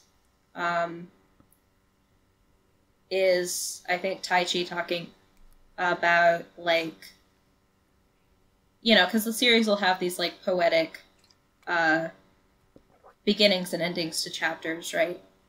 And there was one that was talking about, you know, like, the inexorable passage of time, and how, like, you know, before you know it, you're standing on top of a mountain made of decisions you didn't even realize were decisions in the moment. Yeah. And now you just have to kind of, you know, leap onto the next rung, using whatever information that you have now, and you never really know, like, what is this choice going to lead to, you know? What is the next mountain of choices that I didn't even know I was making going to lead to? The ending kind of exemplifies that with, like, you know, some characters end up exactly where they said they were going to end up in high school, and plenty of other characters are just, like, completely moved on with their life, doing completely different things, not even thinking about high school anymore at all. Which is good, because that's how life works, you know? Yep. I don't think about high school very much. No, not at all. And that's something as well, I think, is when I see people disappointed in the ending, insofar as, like, Taichi and Futaba not ending up together, and we talked about this earlier as well, of like that's not how relationships work. Like, it's quite rare that people are marrying their high school sweetheart, especially their first real romantic partner. Also, Taichi did marry his high school sweetheart. Yeah. The other one. Yeah.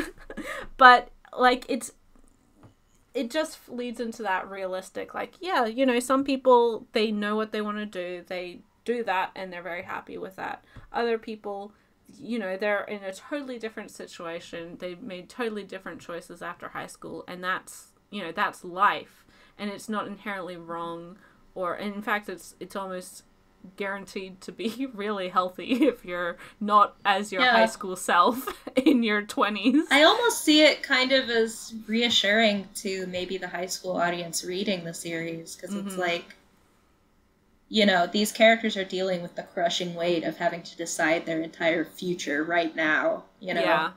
And, you know, a big conflict in the latter half of the series is that they're all just like, they have to focus on entrance exams, you know, they can't really think too much about all of this drama going on in their personal lives because they have to worry about entrance exams. Yeah. But, you know, seeing them in the future having just, you know, high school having just been a moment in their lives, and that they're just kind of making things work day by day. I think that's kind of reassuring when you're a teenager. Yes. To see that, you know, high school doesn't matter all that much. Yeah. I mean, because I remember from my high school days, which was a decade ago now, just the absolute, in a similar way, just the absolute importance of like, oh, you need to know what you want to do, you need to know, you know, what you want to study, and then that'll be your, you know, your life after high school. You're making all of these choices, and really nobody I know is doing what they thought they wanted to do in high school. You know, there's we all as teens have zero clue what we want in our life, especially occupation wise. So it's you know, there's, and so when people are like, well, I wish I knew what these characters were doing, like, job-wise, especially, like, Toma and Taichi, and Futaba as well. It doesn't actually matter. Does it actually matter if we know what they're doing? Not really. Just so, like, because that's, again, like, there's not necessarily a huge chance that they're going to be doing, I mean, sometimes it would be wonderful if Taichi was, you know, in game engineering, like, game design, not video game design, but like tabletop and toy design, that sort of stuff. But you know, it's if he found something else he enjoyed more, that's great as well. And sometimes you're working and it doesn't have to be your passion. Just so long as your personal life is doing well, that's all you really need. Yeah. I do kind of want to know if he went into toy design, though. Selfishly. Number 3 is favorite character and underappreciated characters. My favorite character is either Toma or Mami. Yeah. Probably Toma and then Mami. And underappreciated characters, Tomoe. Absolute goddess queen, 10-foot tall energy, like. Yeah. Actually, I quite like Yorkie. I think he's a good friend. My favorites are basically the exact same as yours. I think those two are definitely handled. I like Taichi a lot. Like, he has his problems and he's struggling, but that's being a teenager, and he's very relatable, I think, as a protagonist as well.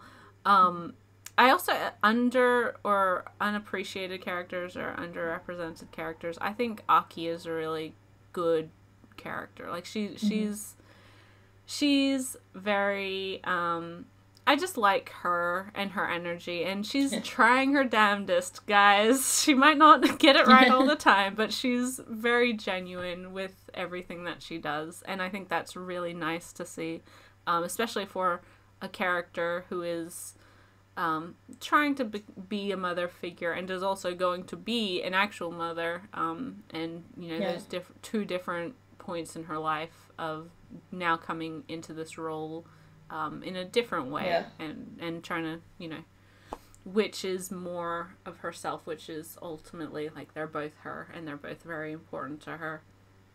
So, yeah. Yeah. And I like Seo a lot, too, actually. Yeah, I mean, again, all of these characters are really great for the most part. I was gonna say for, like, kind of underappreciated characters, and I think that we neglected to talk about her as much as she deserves, but, Futaba is a really good character. She's great. I really relate to her kind of struggles with kind of... I feel like she's the kind of person who, like, she keeps getting told that, like, everyone's got their talents, you know, you're gonna find that thing that you love that you're really good at, or, like, because you love it so much, you're gonna be really good at it, and she's finding that the thing that she really loves, she's not actually very good at. Yeah. And that realization is heartbreaking. And it's like, you know, Taichi, like, knows how much she loves gardening and raising flowers. So when he visits the gardening club... No, it wasn't Taichi. Was it Taichi or Toma? I don't remember. Toma. But, yeah, you know, he knows how much she loves gardening. And that she's in the gardening club. And he's like, wow, are any of these yours? And she's like, yeah, the small one. And he's, like, looking at it, and it's like, yeah, obviously the one that's, like, struggling the most, and he's like, I don't know what to say. Keep working on it. Futaba, I think, for me, is probably the character... I mean, I'm shades of a lot of these characters, but I think she really was... me in high school. I was probably a bit more outspoken and less shy than she was, but she definitely is like, whoa, man, that's my high school experience right there. Like, just... So, yeah, I think especially when we're talking about the main characters, Toma and Taichi get a lot of the focus, as they deserve to. But this really is a 3-character piece. All 3 of them are as important to each other and to the story as any singular one. So it's kind of... I hope more people do talk about Futaba, because she deserves to be talked about. She's really, really good as a character. I also feel like, you know, her meekness and her social anxiety, obviously very relatable to me. I couldn't do anything in front of people in high school. And I feel like people see a character like that who's, like, 17 or whatever, and they're like, that's so annoying, that's so... Why can't she just do it? And, like, the fact that she seems so happy in, like, the epilogue chapter, and the fact that she's working so hard, like, throughout the series, it tells me that, you know, just like myself, you know, college for me was, like, getting better and better at public speaking for a lot of it. And getting more confident in my speech. Like, stuff that, you know, presenting at symposiums or, like, you know, my thesis defense or whatever that I did in college is stuff that would have been, like, on another planet for me in high school, right? Yeah. You know, I would break down before every presentation. But it's like, life doesn't end with high school, and I feel like it's nice to kind of have a character who, like, has realized that she has these things that are really difficult for her, and she's working really hard to change them, but it's also not like she suddenly becomes misconfident overnight. She's still very nervous, and she stutters over all of her words, you know? But it's like she's working towards it, and Yeah. you definitely get the feeling that she's gonna get towards where she wants to be, eventually, Yeah. She's doing her damnedest to like try and be closer to her ideal, which we find is Toma. And then Yeah. and it's really like reassuring that she's aware of what the things she can change, and she's aware of the things she can't change. In the first volume, you have the discussion of like, oh, Toma's ideal is like tall, black hair, black long hair, big boobs, whatever. And they're like, well, just cross all of that. He wouldn't care about, any of that. He's not that kind of guy.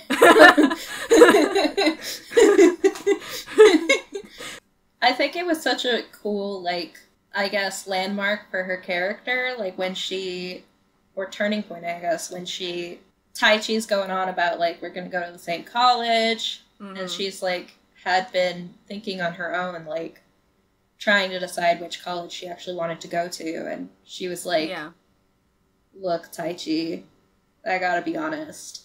I feel like she wouldn't have had the confidence to have that conversation before, or she would have been much more swayed by, like, I want to be with this person who I know,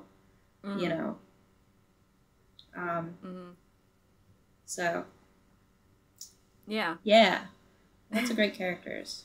Lots of great characters. Tails at Tales of Color asks us for our best ship, which is Taichi and Toma. Yep. I love them. They're great.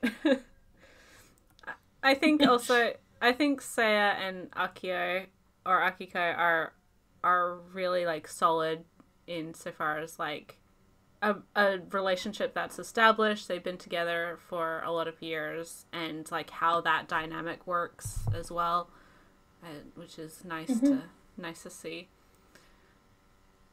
Yeah, they're good. Cool. We have Stories on Shelves at Storied Shelves asking a couple different questions.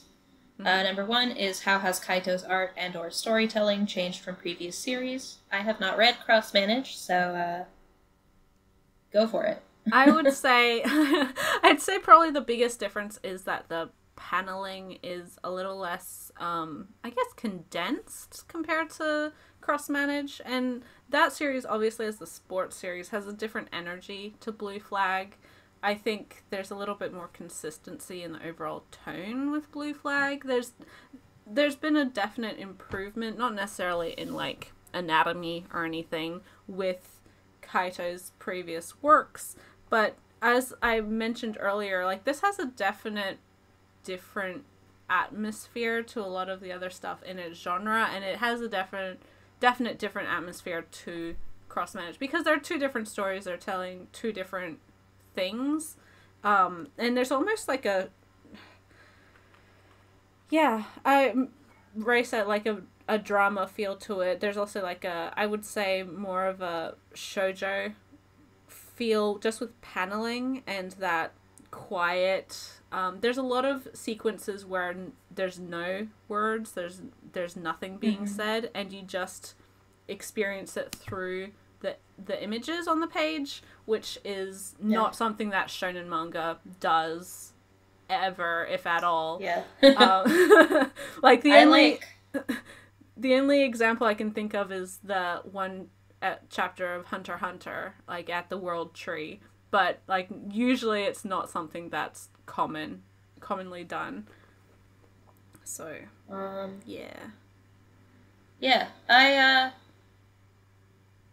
one scene that I found myself like reading a few times over because I just thought it was so beautifully laid out was when Toma confesses to Taichi, and just like, they're facing different directions. Toma's looking at Taichi, but Taichi's looking off in the distance. They're kind of, the distance between them is emphasized, but then also the closeness between them. We get to see, like, you see, like, the eyes shifting gaze and then what they're looking at, the shadows on the ground. You feel like the evening chill and, you know, Yeah. it's, yeah, the nonverbal storytelling is fantastic. It's so beautiful. Like, I cannot emphasize enough how beautiful Blue Flag is. It's just really good, especially if you are someone who's more familiar with like general shonen manga and their art style and like how they set up their panels, the type of energy it has. It's a nice change of pace. Yep. So number 2 is going to be, what aspects of Blue Flag do you feel make it different from other series in similar settings? We kind of just answered that. Yeah. I mean, also, it's nice to have a love triangle that's actually a triangle. It's nice to have a shonen romance that isn't just like a harem of girls around one guy. It's, you know, there's a lot of things here that are different from the norm, and it's well worth reading for that alone. Yeah. The fact that Futaba feels like a genuine, actual, like, shy girl, and Mommy feels like a genuine, actual, like, outgoing girl, instead of like weird fantasies of those two personality types. Yeah, we don't have nice weird tropes of like tsunderes and all of this other shit. It's just like, oh, these are actual people who exist. Yeah. And then what are some of your favorite elements or features of Kaito's art style? Like I said about the nonverbal storytelling, as well as again, just the subtlety of expression. The expressiveness is really, like, the facial expression is so beautiful. The Kaito draws eyes, like, sometimes their eyes are just, ooh. You can tell everything from just a singular look. But also I really like how well balanced the, I guess, quote-unquote proper art style and then this chibified style is used. It's done really, really well. I was gonna say, like, I love Kaito's chibis. They're adorable. They're so cute. Adorable, they're funny, and it's always, like, there's never too much of it in the story. It's always done really well in the moments that need it. Yeah, I love, like, Taichi's chibi is really cute, but I think my favorite is that big dumb smile that they give Toma. Yeah. Like, that just looks like the Walmart smiley face. I love that. Oh. Yeah, and then next we've got from Loom Ranma Yasha, at Loom Ranma Yasha, who I believe you said you just did a podcast about Blue Flag with them as well. So yes, so check out that. It hasn't been posted yet, but there's a couple different people on there, including the letterer of the print release for Blue Flag, which gives a lot of really interesting insight. So check that one out. I will link it in the description once it's been posted. I don't think it's online as of yet. So, yeah. We've got a very specific localization question with a joke where they're deciding what to call Futaba because they decided that she's very similar to a hamster. So they're like, so she's like a hamster lady? So, and there's this really weird picture of like a very buxom like superhero lady with like a hamster face, like a photorealistic hamster face. And it's like, well, that seems like it would be difficult to translate in a way that makes sense. And in the Japanese, he's like coming up with different names. He's like Hamuredi, which sounds like a superhero name in Japanese, so that's the joke. So I guess the online like Manga Plus translation that was a simul translation, just says a hamster lady. But the new translation says Hamra, Queen of Hamsters. So we are supposed to choose Hamster Lady or Hamra, and I am fully in the Hamra camp. I think that makes more sense as a joke. It makes more sense. It matches the visuals a lot better, I think. And, I mean, that's what a good localization does. It retains the kind of humor of the piece for the audience. Yep. And then also, from the same person, we've got, in general, what are your thoughts on how the Manga Plus and Viz translations differ? Are there any nuances between them that you feel affects your impressions of the story in any way? I read the series in Japanese, so... I think, like with any simulpub versus, like, print release, there's always going to be some sort of cleaning up of translation and localization, because it's hard to get 30 pages of a story out within the hour that Japan has released it.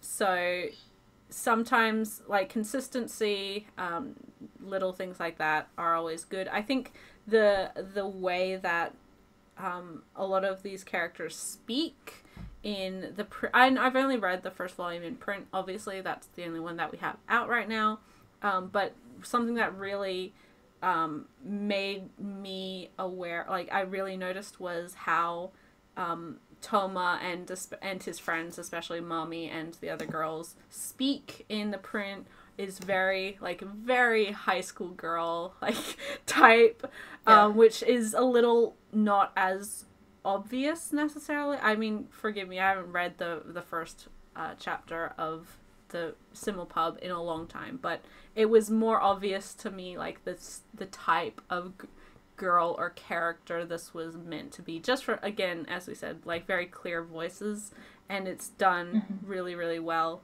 with that in the print version. I also think the lettering is wonderful. Just all of it, the background and the actual bubbles. It's a good job. Yeah, and I feel like people assume that when girls talk like Valley Girls or whatever, that's like a localization choice, but like no, they talk like teenage girls. They have a very exaggerated way of speaking in the Japanese as well. I mean, it feels very real to like how those kinds of teenage girls would talk, but yeah. Also, what's your favorite piece of art in the series, be it a panel, title page, cover, etc.? I think I would actually go with that sequence that I was talking about where Toma confesses to Taichi. I just think that it's everything I love about Kaito's artwork there in a couple pages. It's beautifully done. I also think that Futaba's confession to Taichi with the fireworks at the festival is just again, it's a wordless sequence, but it's completely, like, we know exactly what's happening, and then it cuts between those two, like, amidst the stalls, and then Toma and Masumi watching the fireworks alone, waiting for them. It's just, it's so good. Yeah, we didn't talk about it, but, like, the use of lighting in this series is so good. Yeah. Like, dramatic lighting. I mean, the hamster picture's pretty good, too. I really like all of the little chibi animal versions of themselves that they have like, at the end or between chapters. Yeah, they're so cute. Alright. So next we have from Chio at _Chio_. The ending, though unexpected, was really satisfying for me. The main and side characters had pretty good endings for the most part, but I would have liked to have seen some reference or mention to Toma's goals. Did he start work, baseball, or university? Or were you guys satisfied with the ending for what it is? Or would you have liked the longer chapter to add a bit more detail to the characters' current lifestyles? They say, I kind of think of it as they've grown older, their dreams and aspirations would have naturally changed as well. I mean, Toma just immediately goes into the workforce, so I assume he's just hopping from either he would have stayed in the same trade job or hopped between a few. He definitely was not starved for options. Yeah. He's friendly, he gets along with everybody, and he's built like a truck.